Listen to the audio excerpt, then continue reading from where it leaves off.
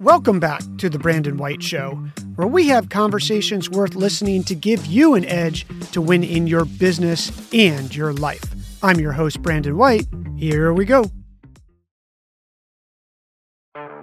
Welcome back to The Edge Podcast, giving you the edge to win in business and in life. Here's your host, Brandon White. Hey, Billy. Hey there.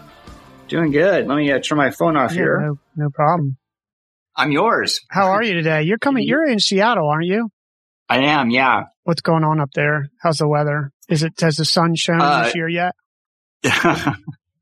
You know, the funny thing was not yesterday, over the weekend and on Monday, it was a scorcher. I mean, we were up in the 90s, and 90s for us is super toasty. And then lo and behold, like Tuesday comes around, and then it was a big old cloud that rolls in, and then back to like old stereotypical Seattle. So, man, there's a reason it's green. That's for sure. Yeah, man. The last flight when COVID happened that I took, I was visiting a friend on Vashon Island, took the ferry over, got on the plane, landed, and then there was this thing called COVID. They said had an outbreak in Seattle. And that was up until recently, literally, Billy, the last flight I took. So, but Seattle's a cool spot. I think I saw the sun up there one day.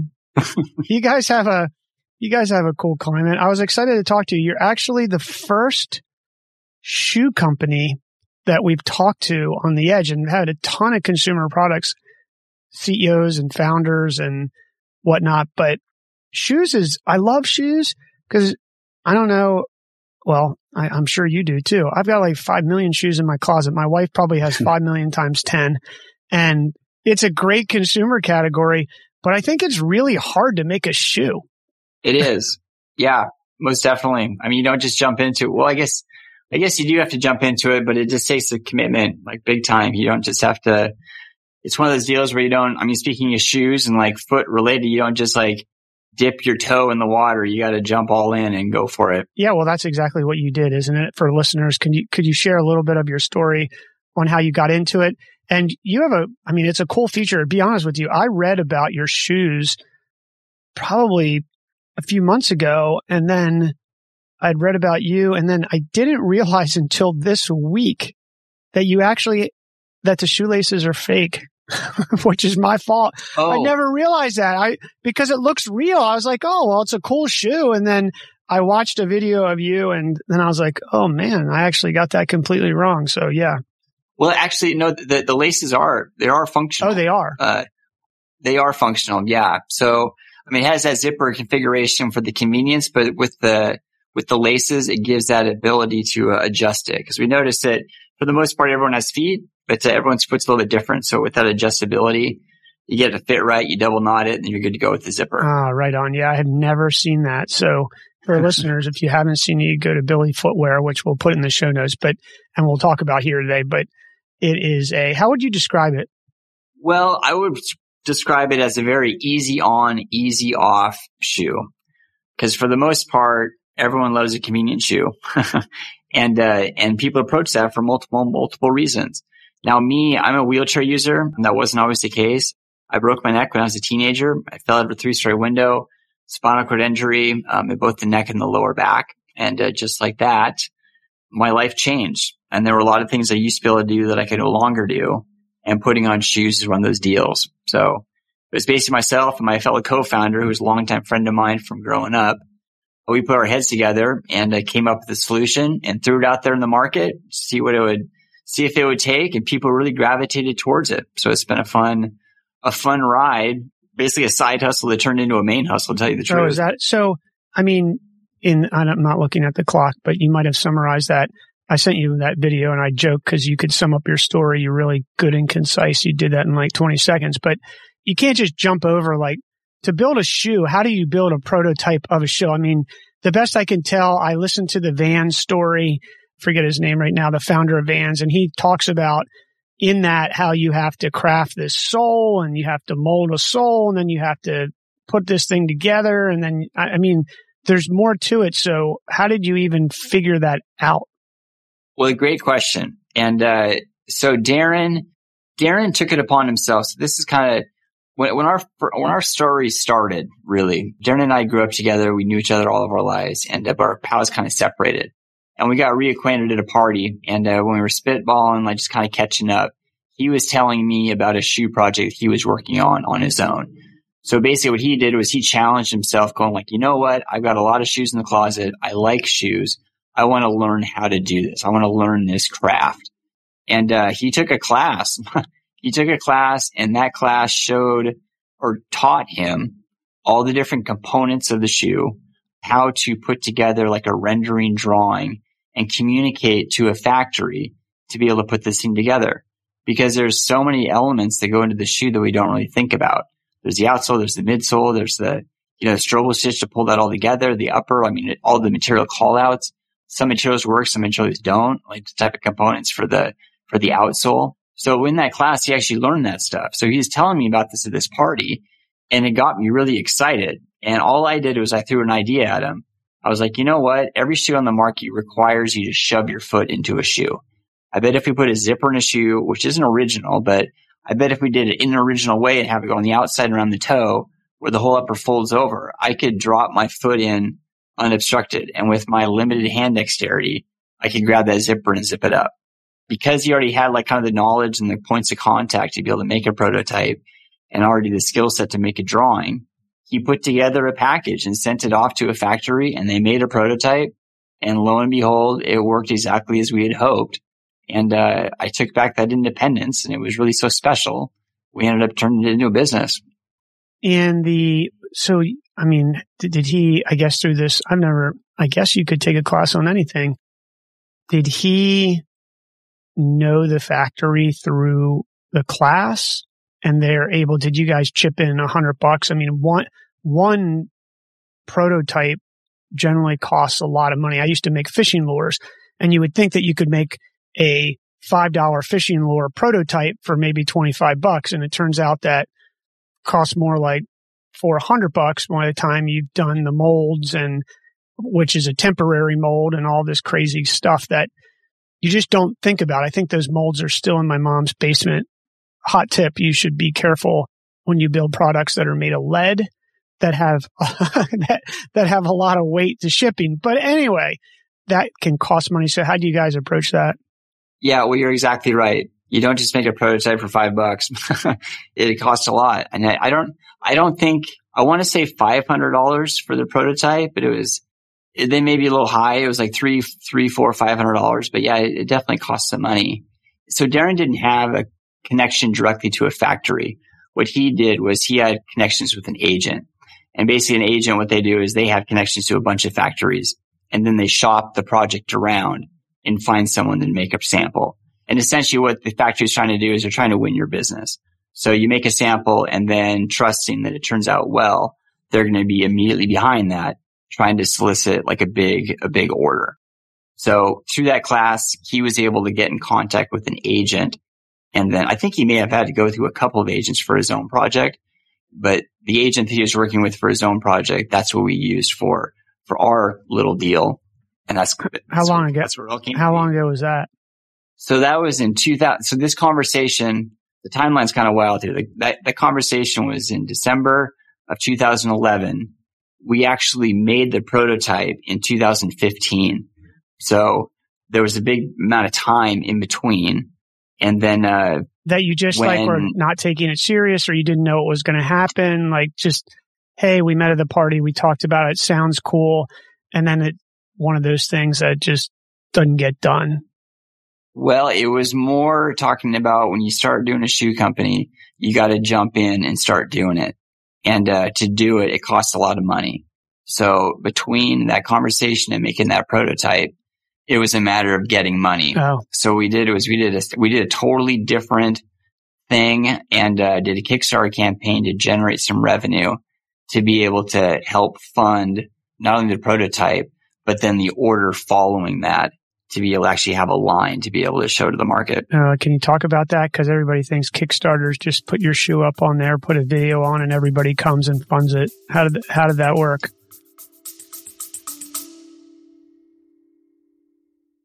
This episode is sponsored by the Halle Financial Team at Expert Lending. Buying a house in today's market is competitive, and you need a lender that can close fast and get you the very best rate. The team is licensed in 48 states and has over 20 years experience in the real estate and lending space, and access to lending rates that most mortgage brokers can't get. I know, because I'm an investor in the team.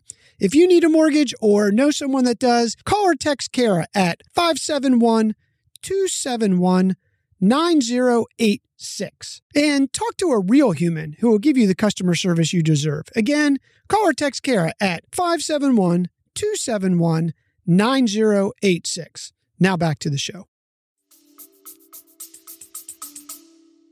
Yeah, it's not quite that easy. We definitely did our homework, and the project that we put on Kickstarter was a ski glove. It was an adaptive ski glove that I skied before I was in a wheelchair, and then I started skiing again after I was in a wheelchair.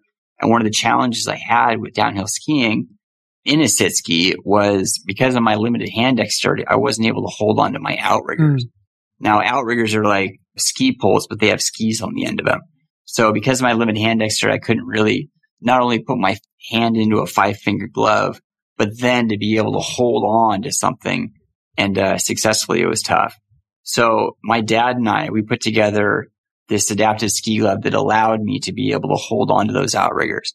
And because that prototype was already in place, we figured that others out there may want to have it too. So we did a Kickstarter campaign specifically for that ski glove. And we put a goal out there of 7,000, and we ended up raising over 30,000. And then that 30,000 then was pushed forward or paid for it, I guess, into the shoe project. So, this is kind of a side hustle kind of deal. We had no idea that the ski gloves would do really well. We had no idea that the shoes would take off. So we were doing our day jobs, the regular 9 to 5, and then going about our lives as this stuff was kind of going in the background. But then as success started to hit, those side hustles forced us to step away from our day jobs. Was your partner like, we're going to do a ski glove to fund our shoe company? That doesn't really line up, but I guess if we make some money off of that, then we can do it. And is the ski glove still part of Billy's footwear? Well, when we first started, kind of conceptualizing what could become a business, we had no idea what the business would turn into. It could have been just straight, just adaptive centric. And so it's okay, well, shoes and gloves, and it's they're all under this, the way the design was, it has those functional features. So then it kind of made sense. But the ski glove, to your question, the ski glove, do we still do the ski glove? We have gloves, but we just don't. It's not a part of Billy footwear. So it was one of those stepping stones to a much bigger pond. Yeah, clearly. How did you figure out your first order of shoes and what sizes and colors? There's so many SKUs. It was something my brother and I tried a t-shirt. We still have a t-shirt company, but we figured it out. But if you're going to print and make bets on styles and colors and sizes, there's so many SKUs that you have to have. And when you don't get them right, your profit is sitting in the warehouse. You think you made money you are making healthy margins on the products, but you are not, as a company, making money. How did you guys figure that out? Well, so the number of shoes that we bought on the first go was dictated by our own pocketbook. We stretched ourselves as far as we could financially. So that ended up being 4,200 pairs of shoes. That's all that we could do. And of those 4,200 pairs of shoes, it was made up of 7 different silhouettes. So there was 2 kids' shoes, 2 women's shoes, and 3 men's shoes. Because we wanted to be able to have kind of a nice, even selection of all the different genders, just to see how the market would respond. So that was really our starting point. In terms of the colors, it was very kind of core colors, the stuff that would be very year round. So we were using a green and black. The funny thing is, black is as plain as black is, black always sells. It's always what's the new black? But then we also had some stuff that was kind of blingy. It was kind of a galactic type color. And it turns out that was a big mistake. Oh my gosh, because the material that was selected ended up just being treacherous, and it caused it just wasn't a good material. But, we were very green in terms of entering into this space. So we did make some mistakes early on that we chose not to make later in life. Where do you store 4,200 pairs of shoe boxes? So our first warehouse doubled as my parents' basement. And you just stack. I mean, that's I think there's still stuff in my mom's garage, but so you basically just used the basement as the de facto warehouse. We did. Yes, we did. So we started my parents' basement, and then from there we moved into Darren's kitchen and had a semi-truck trailer on the property. And that's where all the product was. And then from there, by that time, this was around August of 2017, going into 2018. And that's really when the business really started rolling, because we had hit the shelves of Nordstrom and Zappos. And it really warranted us to get a much bigger space. So we actually rented a commercial warehouse that was about 3,000 square feet. And we thought we would never fill it up. And then about 3 months after signing that lease, we were at capacity. So we moved into a bigger space after that. And sure enough, we thought we wouldn't fill that up. And sure enough, we did. So I know there's I feel like I'm missing something, Billy, because I don't know how you go from your parents' basement and a tractor trailer to Nordstrom and Zappos. How do you do that? So one of the big things that happened from that initial manufacturing run is we were selling shoes. We did a second Kickstarter campaign where we were selling the shoes while the shoes were being made. And when the shoes came over and we received them, we opened them up and we found that of those 4,200 pairs of shoes, 80% of them were bad. They were blemished. We couldn't sell them. It was a real punch to the gut, a financial blow. And it really we weren't sure if we were going to be able to move forward. To tell you the truth, I mean, it was just a really hard moment very early in the business. So what do you do? So it was a situation where we could have either just like thrown in the towel and said, you know what, we're done. We're not going to move forward. Or we could double down and find better manufacturing, a better agent, and get connected with the right people that really knew what they were doing. That moment, we brought another person onto our team who was a shoe dog, and he very well connected in the industry. And he got connected to a better manufacturer, and they are, or a better agent, a better sourcing partner that was connected to better factories. They're based in the Seattle area. And it was those guys, it was that next manufacturing run that was able to get us into Nordstrom. So that was just focusing on kids. So we did 10 kid styles. Those shoes were of the quality, of the Nordstrom quality, to be able to get on the shelves for back to school 2017. And I assume a shoe dog is a expert shoe person. Yeah, shoe dog is kind of, I never really heard the term before being in this space. But yeah, it's a guy that, way back when, just the workhorse that was stocking shelves and, being on the floor to do the sit and fit. And then also the guys that kind of move up the ladder as sales reps for many, many brands. And then you can really just speak the lingo and are in that network. So it all wraps up into what is a shoe dog. Do you think that Nordstrom, you were able, I mean, I'm sure Nordstrom gets pitched shoes all the time. Was it the unique zipper style, easy on off that you think caught them, or were you in that sales meeting? What was it? Yeah, I was definitely in the sales meeting, but the gentleman that joined our team, his name's Patrick Foster.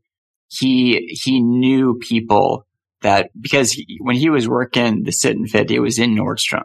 So, I mean, he grew up in in those spaces and knew the buyers of Nordstrom and knew the people that were actually running Nordstrom. But it wasn't Patrick that got us into Nordstrom.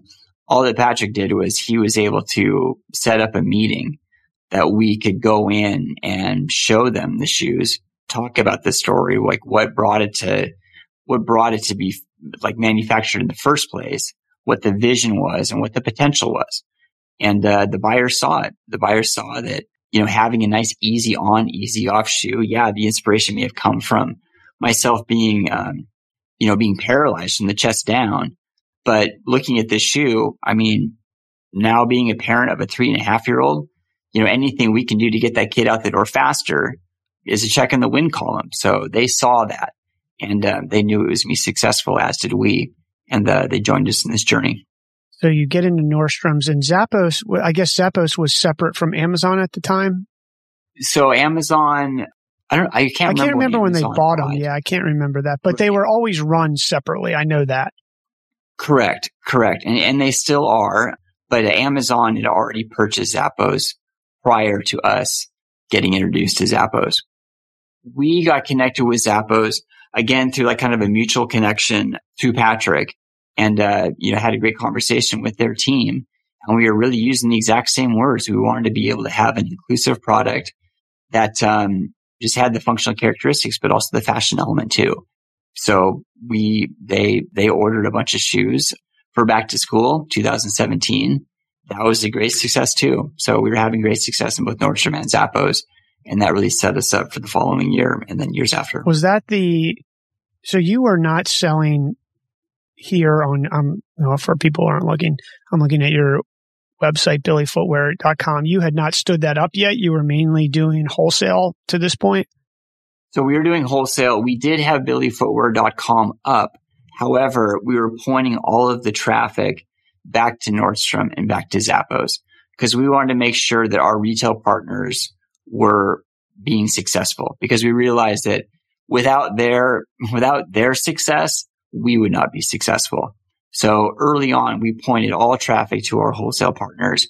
And then once we were, confident that foundation was built, that's when we turned on our own e-commerce, which was actually over a year later that we turned on our own e-commerce in December of 2018. That's a very tricky balancing act, isn't it? Because the track that you took is not necessarily the track that happens. In many ways, it now happens that you have to prove you can get sales, and then the stores will get you in, or you may never go because you'll go direct to the consumer and use that wholesale margin to acquire the customer. But was that a problem, a balancing act for you? Were they upset at all? Did they care? It was, I don't know if I've ever been asked that question, but I know that when we flipped the switch to turn on our own e-commerce, we certainly, as a team, got together going like, is this going to be a problem? And we flipped the switch and it was one of those like, well, we'll see. And we were ready to turn it off if it did become a problem. What we found was there was plenty. I mean, what it did was it just made the audience bigger. It wasn't like we were stealing sales from our retail partners. We were finding new partners, new sales. It just grew the brand as a whole. And when the brand started growing, the demand started growing. One of the big things was both Zappos and Nordstrom, they weren't selling outside of the country. So us having our own e-commerce, it allowed us to be able to reach these customers that were finding out about us in Europe, in Canada, in South America, and Australia. And through our own e-commerce, we were able to facilitate that need. Okay. Yeah. My background is originally my first company, other than a lemonade stand, was I built the largest social networking and e-commerce site for sport fishermen on the internet back in the early days and 90s. And having been in the fishing industry, one of the big things that happened in that was that the small retailers were really responsible for launching fishing brands, not just lures, but clothing and things like that.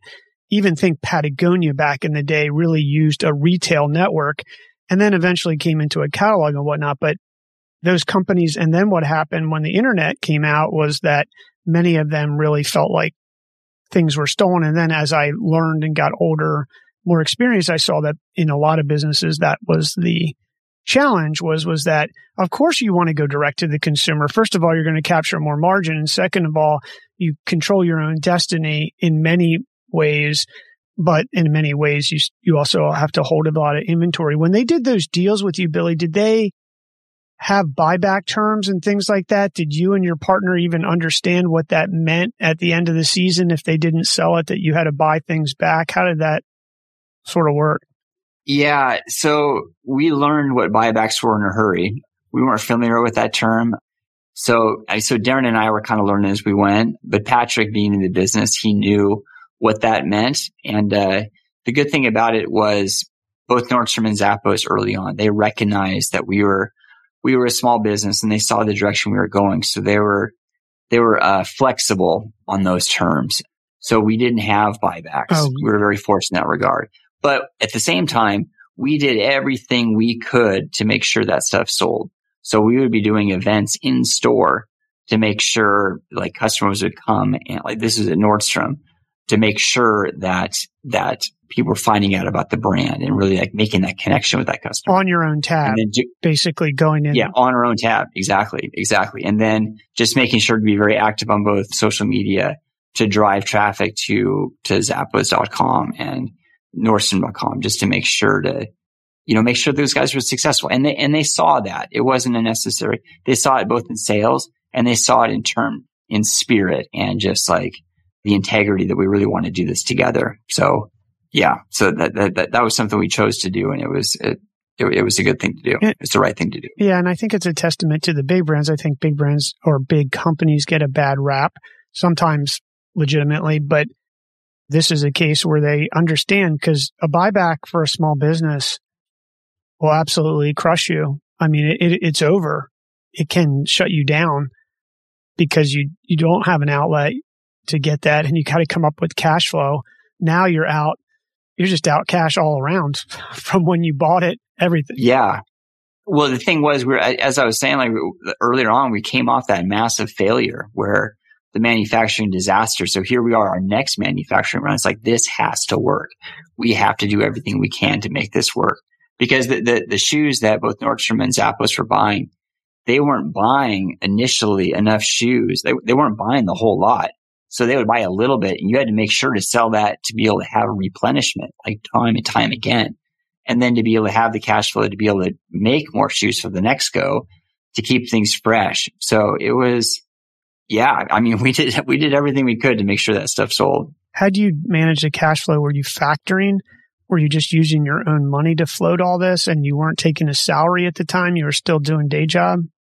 That's exactly right. Yeah. So being a side hustle, we were working our day jobs to pay the bills of life, but also pay the bills of the business, and just doing everything we can to not take any money whatsoever from the business until, we responsibly could do so. So it was straight up bootstrap. We couldn't go to banks because banks are looking at a business like ours being small, definitely going into shoes, which is a very risky business because there's some big, big dogs out there. And, us being a very, very small company, trying to be like disruptive in the market to do something different, it was high risk. But at the same time, we believed, and we were going to put our own money into that belief until we finally got a bit of a financial foundation that we could start doing bigger stuff. Did you patent that? We are patent pending. Yeah, for sure. Because that's a big thing. Because if someone knocks that off, it just becomes a major problem. Oh yeah. How did you even approach that? Did you have someone write that patent? Did you write it? Did you think about that from the beginning? Because we haven't talked about that. Right. Yeah. So we did think about that from the beginning, and you put together the rendering drawings, and you look at prior artwork that's out there that's been filed in the past, both internationally and domestic. And it's really incredible the amount of stuff the amount of ideas that are out there that just don't really see the light of day. So there was a lot of previous artwork that's out there, but we definitely made sure to pursue protection for design, just to be able to give ourselves the most protection as possible, to be able to get out there and to be able to make a name for ourselves. So that when people see like a wraparound zipper or even a zipper in general, they start thinking of the Billy brand. Did you patent it the patent strategy is not easy. You can patent in the United States and then you're not covered internationally. If you do it internationally, it becomes very, very expensive. So then you have to pick your markets and things like that. How did you guys approach that? You're right. So the EU, you can't just do, so again, we're still like patent pending in a lot of these areas. So yeah, you have to kind of look at the cash flow for sure. You need to look at like your own, what markets you want to pursue, and you have to choose the country. The big thing too is the United States is by far the biggest market. So a lot of the focus is, still very much so on the United States for more of like the patent protection. Trademarking is also really important. And we found that trademarking is a little bit more powerful when it comes to international, because that's more like the name of the brand. Because when it comes to patents, it's like, okay, like if there's another country out there that's going to do something similar, you have to evaluate if we're really going to throw down and go after some knockoff out of like Mexico or something like that. It's just like, well, let's focus more on the United States for this. I mean, you can't just turn your back to it, but at the same time, you have to kind of evaluate where the highest priorities are and where you can throw the most funds, because really, like, all of our money that we're still generating right now, it's still going right back into product because the demand is so high for these shoes. We need to do everything we can to make more shoes to meet the market demand. So that's always at the front of the mind. What do you think made the demand as high as it is right now? Like, is it your advertising? Is it the Nordstrom in the United States launched it? Like, what created the flywheel that got it out there? Well, there were definitely some pivotal moments that like viral post type moments. Inclusion is a word that's spoken tremendously these days, and it's a word that's been around a long, long time, but it just seems to be getting a lot of attention right now. One of the words we use quite a bit is universal design, meaning that you can create something that really like it doesn't matter who you are, you'd be successful with this particular widget. It was a term that I knew from mechanical engineering and in both college and working for the FAA for many years in architecture. And then we just kind of carried it over into design. And I think that being able to create something that levels the playing field, it really caught a lot of people's attention. And then when you start having like successful moments with the customer, and then that customer tells two of their friends, and then those two people have successful moments, and that goes over and over and over. That word of mouth, although grassroots and can take a little while to process, it's really powerful and it really creates a strong foundation. We did have, I was mentioning like viral moments. We did have a Facebook post where there was a mom who had a very successful transaction at a Nordstrom in Minneapolis at the Mall of America. And she went home and made a post about it. She's like, my daughter is using these shoes. They're so easy for her to get on. And it was the type of post that I'd seen many, many times before. But for whatever reason, this one really got legs and it hit. And in 3 days' time, it was shared 280,000 times. And then now lifetime, it's like upward of 600,000 times. So that authentic story, to be able to go around the globe as many times as it did, it really generates a tremendous amount of momentum. And that type of stuff is really that flywheel that really kickstarted our business. And you really just have to stay in the game for that because it's very hard to manufacture that.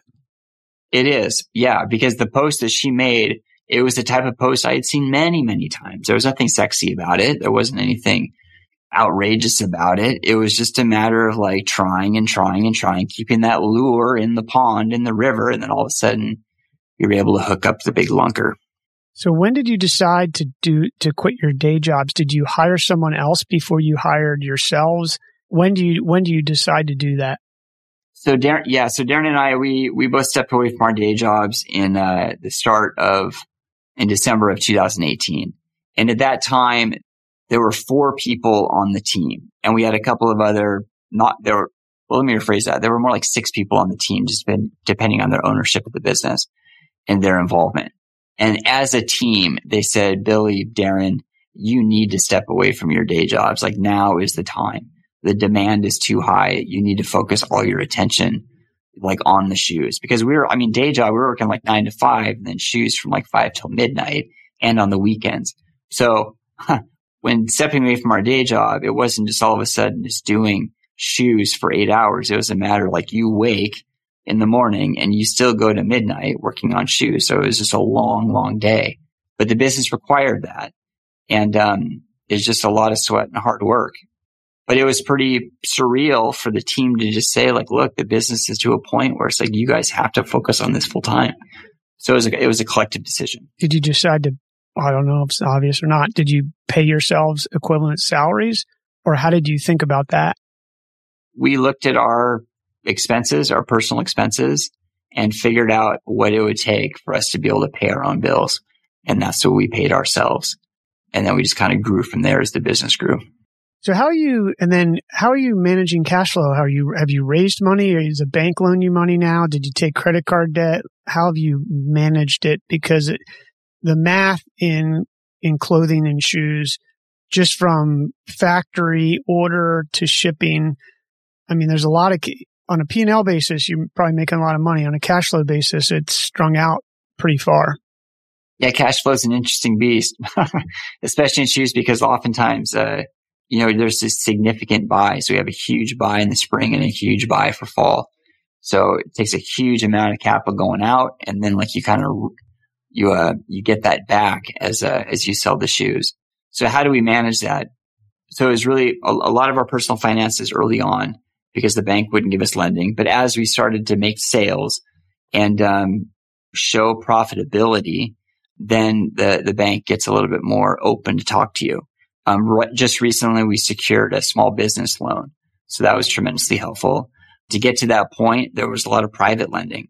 So we would have friends that would be willing to, take the risk, and then we would just pay them, an interest rate. And depending on what the deal was, it might have been a short term, like purchase order type loan. It's like, hey, we need this money right now. And then as soon as we can sell it to whoever the retail partner is, we can pay you back, and it'll come with some sort of, which is kind of like a personal factoring, I guess. Yeah, it's true bootstrapping. It's bootstrap factoring is basically what it is.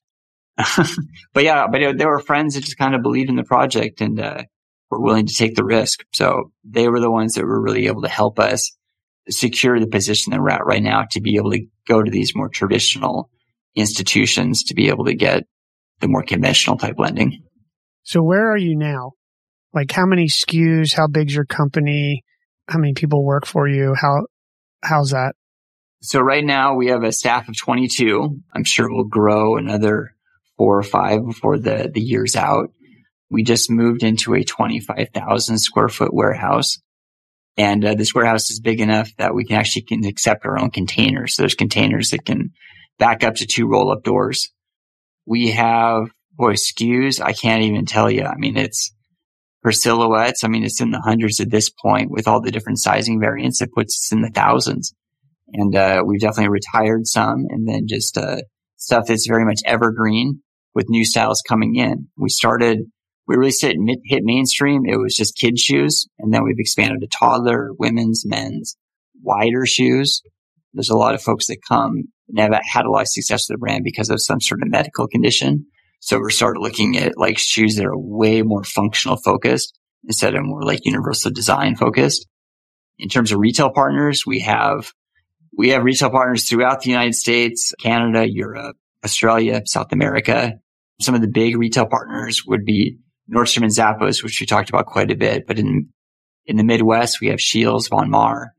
We're in Target now. And wow. This year we'll be in both Kohl's and DSW. That's huge. Yeah, I was looking at your website. I was like, there's just so many shoes on here, man.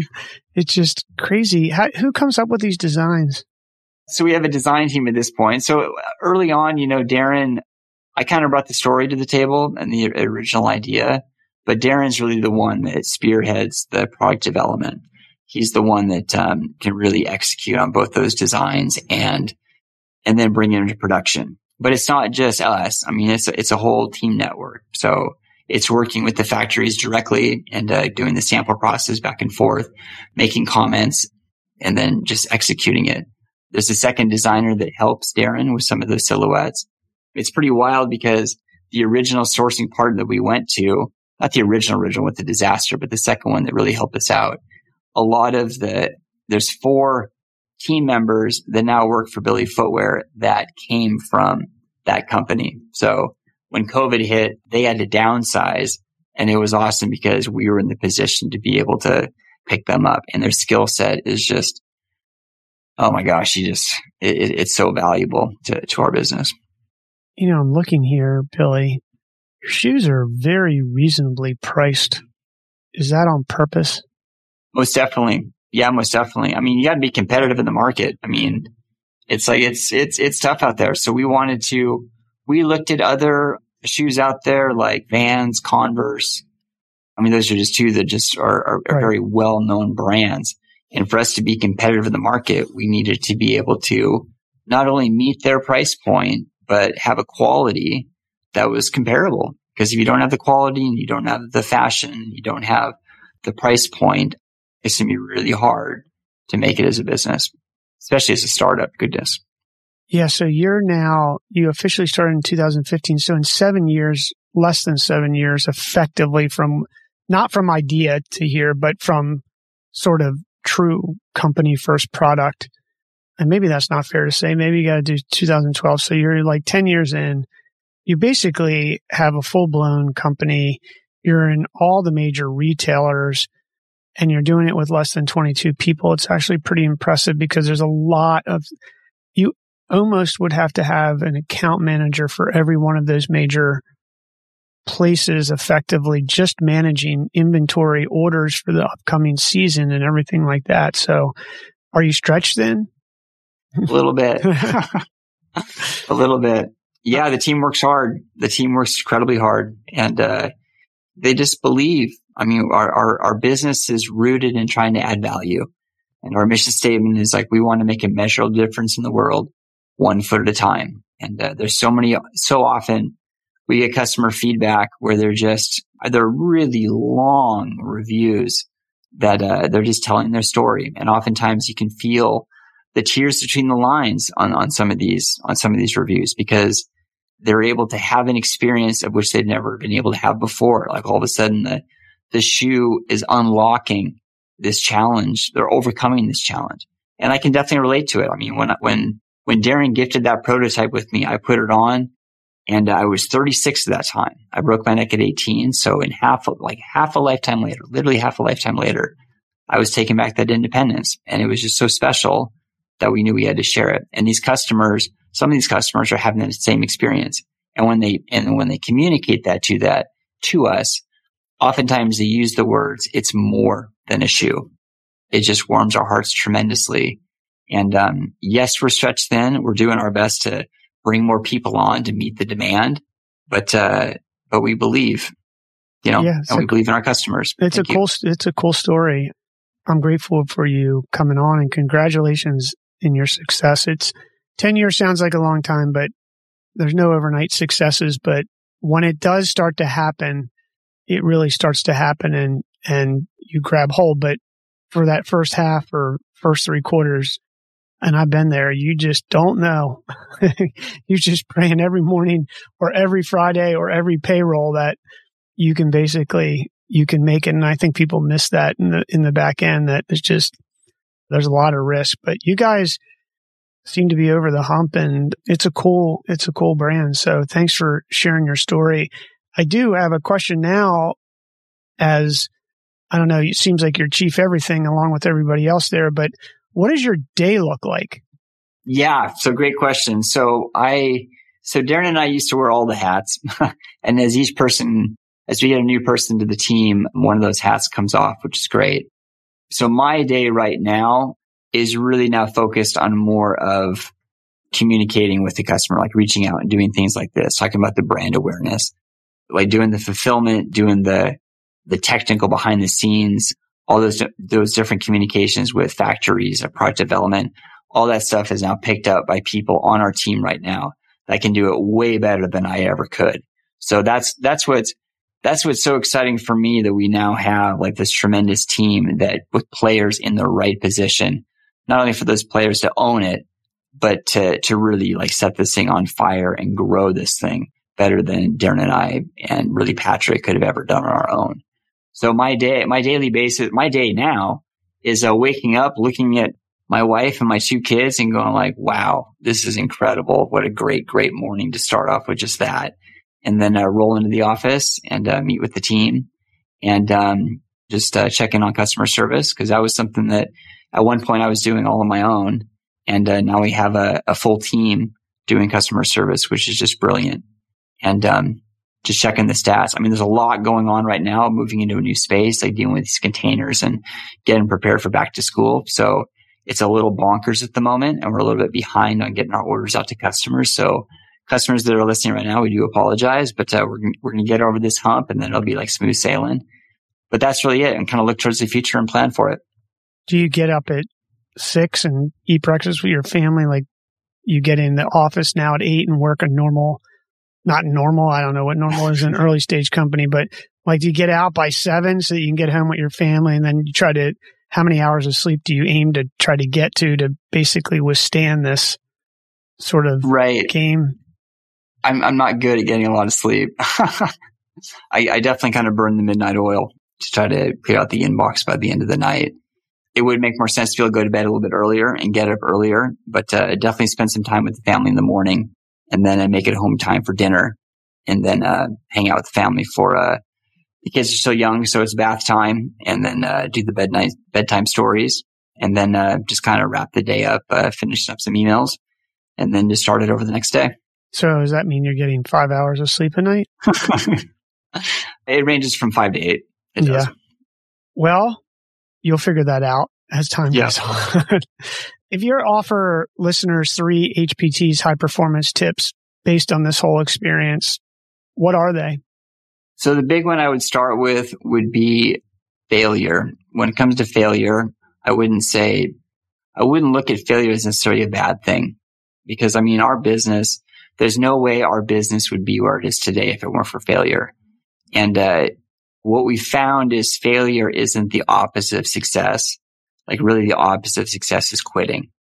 So it's a matter of like when we fail, it's a matter of like trying to learn the lessons of that failure, what went wrong, and then just kind of figure out a strategy to pay that forward the next go and do better. So we just found that finding success has just been a stepping stone to failure after failure after failure. And it's a matter of like failure like knocks you back a little, but not all the way back. It just like helps you for the next go. So that's one big one. The second one I would say is the power of networking and the power of like communicating, just like doing right to the customer. You know, we would not be where we are today if it weren't for the relationships that we've built with manufacturing partners, with retail partners, as well as the direct consumer. And then the last thing I would say is just do what you can to add value. I mean, put the need of someone else ahead of your own. I mean, you got to be able to pay the bills and keep the lights on and stuff, but really focusing in on the customer, it'll reciprocate back to you more than, I don't know. I mean, there's no mathematical equation for it, but it'll come back to you full-fold. Those are great. Where can listeners find your shoes? So the mothership is billyfootwear.com. On that website, there is a tab that says store locations that'll have all of our retail partners around the world. It'll have a list of where they're at, but you can certainly buy it from billyfootwear.com. On social, everything is at Billy Footwear. So that goes for Facebook, Instagram, YouTube, TikTok, Twitter. I'm probably missing a few, but all that out there. So that's how you find us. Right on. We'll put that in the show notes. Billy, thanks a lot for joining us today and sharing your story, and congratulations on your success so far, man. Hey, thank you very, very much. Bye, everyone. Thanks for being generous with your time and joining us for this episode of The Edge. Before you go, a quick question. Are you the type of person who wants to get 100% out of your time, talent, and ideas? If so, you'll love our monthly Edge newsletter. It's a monthly playbook about the inner game of building a successful business. In each newsletter, we pull back the curtain on our business and show you exactly what's happening, the real numbers, real conversion rates, lessons learned from failed and successful strategies, and how we're investing the money we make from our business to outperform the general stock market. We lay out what we're doing to get 75% conversion rates on our product pages, how we're optimizing our Facebook, Instagram, and other paid ads to get our leads under $3.87. The results from our email A/B tests. Results from strategies I test to get more done in less time. That allows me to ride my bike 100 plus miles a week, work out, spend time with Yvette, and still successfully run our business. How I'm investing the money we make from our business that has led our retirement account to average 20% over the last 10 years. The exact stocks, ETFs, cryptocurrencies, and other investments we're buying each and every month, and tons of other actionable information. Imagine the time and money you'll save by having this holy grail of business intelligence. You can take all of it, apply it to your life as an entrepreneur to avoid costly mistakes and be happier, healthier, and richer. As a fellow entrepreneur who's aiming for nothing short of success, you owe it to yourself to subscribe. Check out the special offer with bonuses for you as a listener at edgenewsletter.com. Again, that's EDGE newsletter.com.